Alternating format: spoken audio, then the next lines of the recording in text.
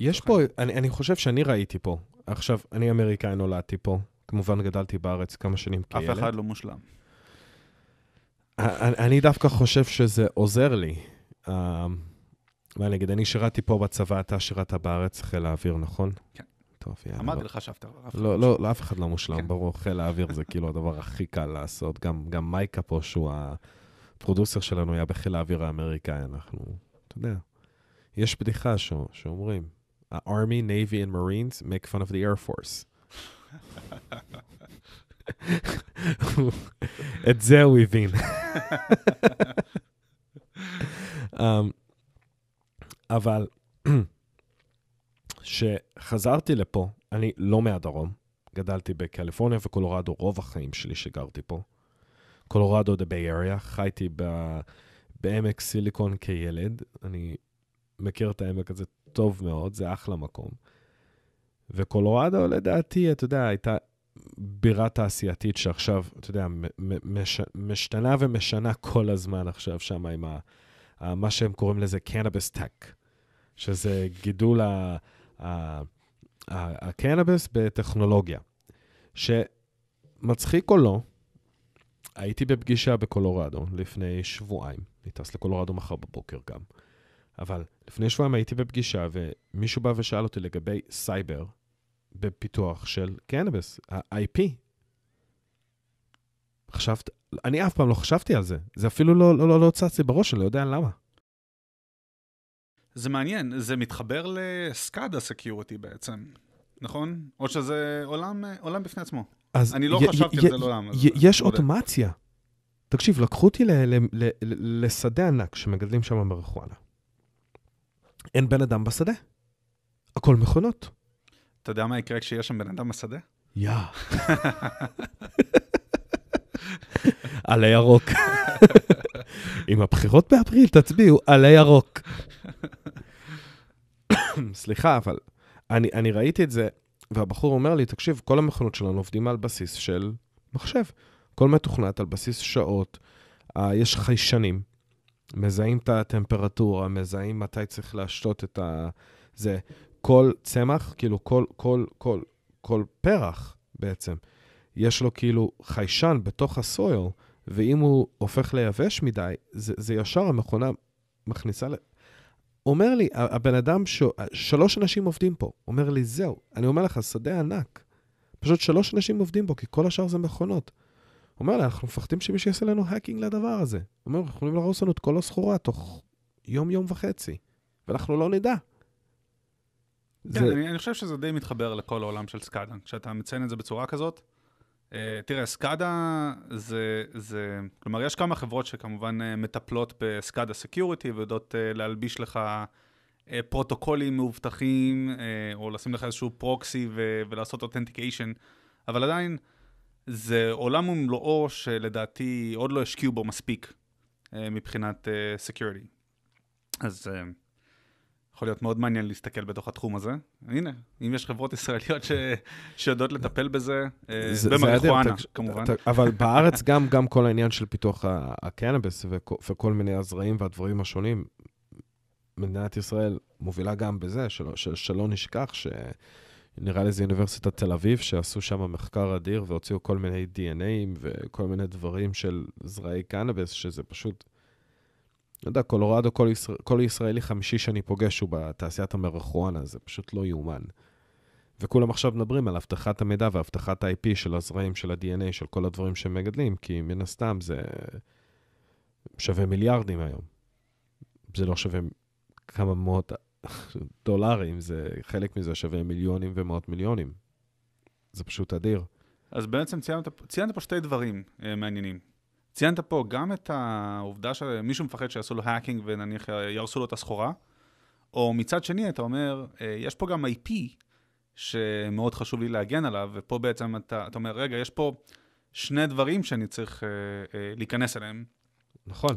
כי אתה מושך DNA. תחשוב על זה ככה, זה כמו פיתוח של כל תוכנה, נכון? אתה מפתח תוכנה, יש לך דברים בתוך התוכנה, שזה סוד התוכנה, זה סוד האלגוריתם, זה סוד המחשבה, זה סוד הקלקולוס, זה כאילו מה שעושה את החברה, זה ה-secret sauce. כן, אתה יודע, זה נשמע כמו, אתה יודע, כמו שעושים obfuscation על קוד, נכון? שבעצם אתה אומר, אוקיי, יש לי איזושהי חתיכת קוד, יש לי קצת מידע, את המידע אני כבר יודע איך לטפל במידע, הצפנות וכולי, אבל בוא נסתכל על הקוד, כי הקוד שלי בעצם הוא זה שמחליט מתי להזריק קצת, בדיוק. אתה יודע. ואיך אני מגדל את הפרח הזה, ואיך הפרח הזה גודל, וכמה זמן לוקח לו לעבור משלב א' לשלב ב', לג', לד', ל-A וכו'.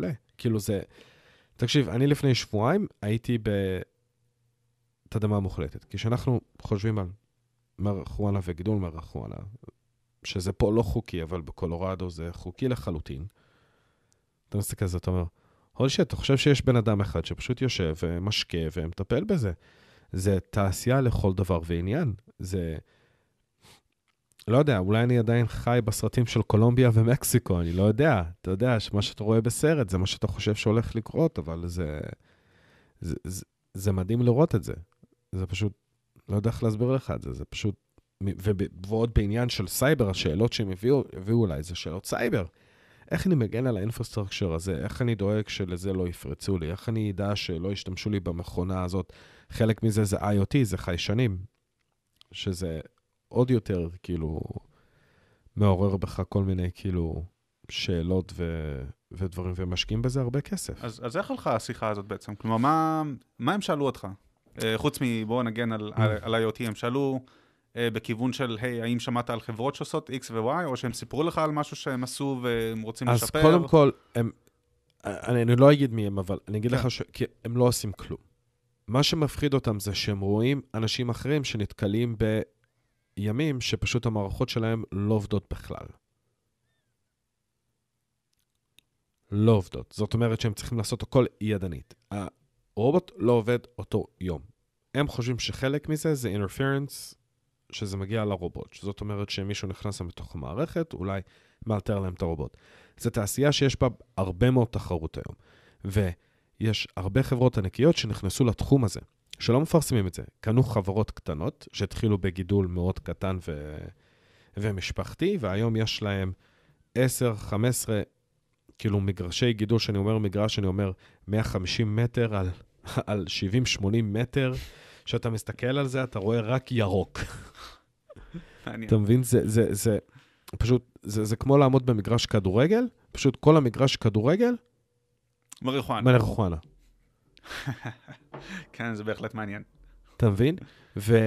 והעניין של הסייבר השיחה הגיעה מזה שהם עדיין לא מצאו הרבה פתרונות להבטחת המערך הזה. משתי סיבות. אחת, כי יש חברות שלא רוצות להתעסק עם זה, כי הם מפחדים מהפן הליגלי של זה.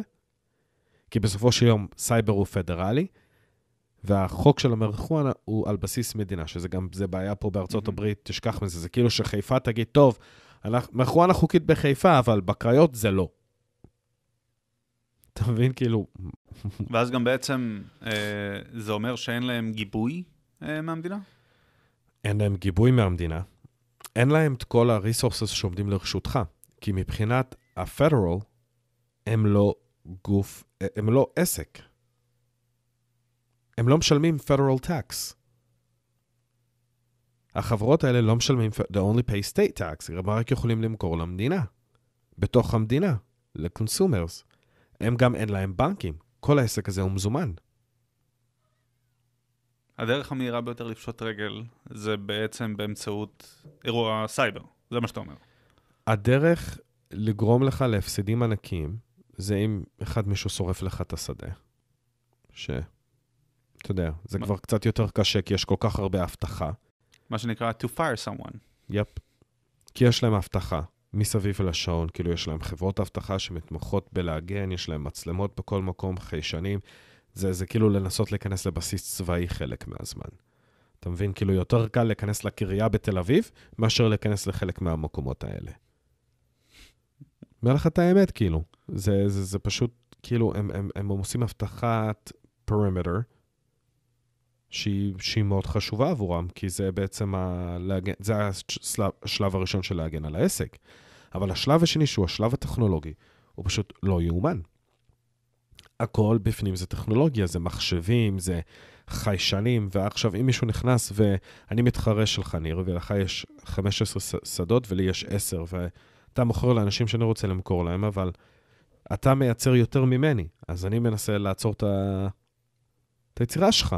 לא רוצה שתייצר כל כך הרבה. בזמן שאתה מתאר את זה, אני חושב אתה יודע, כשאתה מסתכל על הסיכונים שלך בתור חברה, בכלל בתור תעשייה. כן, אבל אין לך ביטוח לזה. אין לך ביטוח לזה, כנראה. אין לך, אתה לא יכול לעשות ביטוח, כי הביטוח הוא פדרלי בארצות הברית,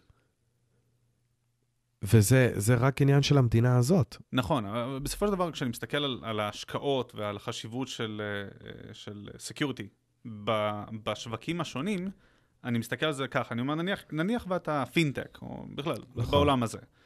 יש לך את הפיתוחים שלך, חברות ישמחו לבטח אותך, ומי שמתחרה בך, או בעצם מי שמנסה לתקוף אותך, הוא לאו דווקא המתחרה שלך. מי שמנסה לתקוף אותך, יהיה בדרך כלל מישהו שרוצה לקבל חלק מהפיננסים שיש לך בתוך החברה, או חלק מהפיננסים שהחברה שלך מטפלת בהם.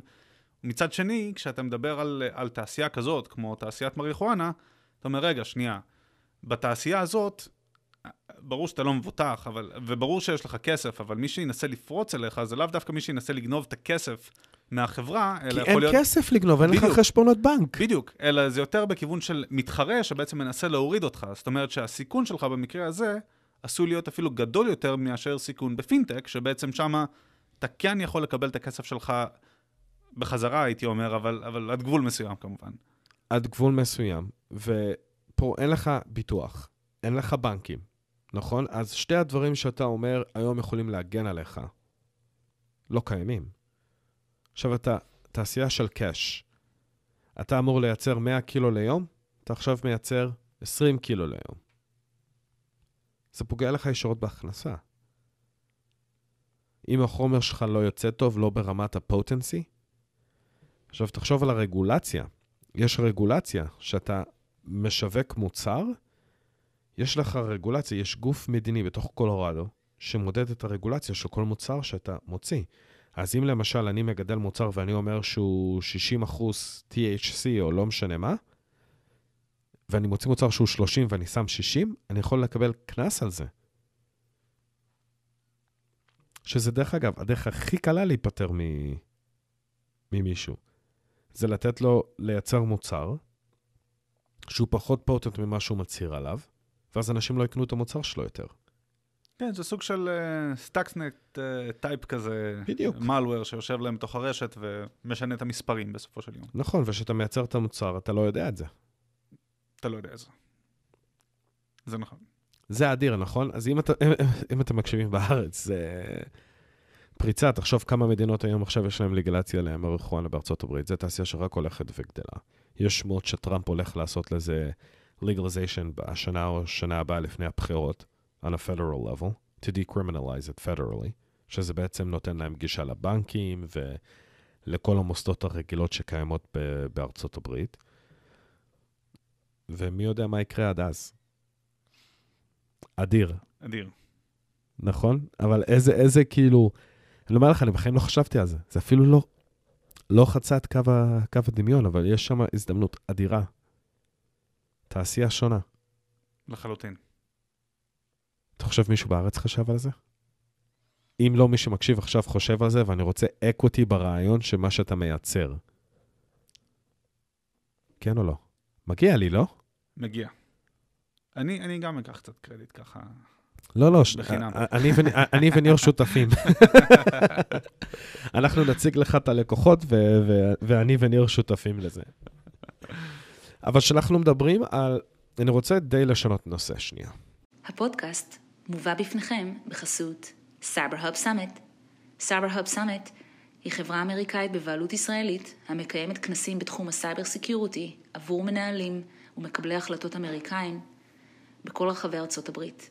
לכנס הבא שלנו, היכנסו לאתר www.cyberhubsummit.com www.cyberhubsummit.com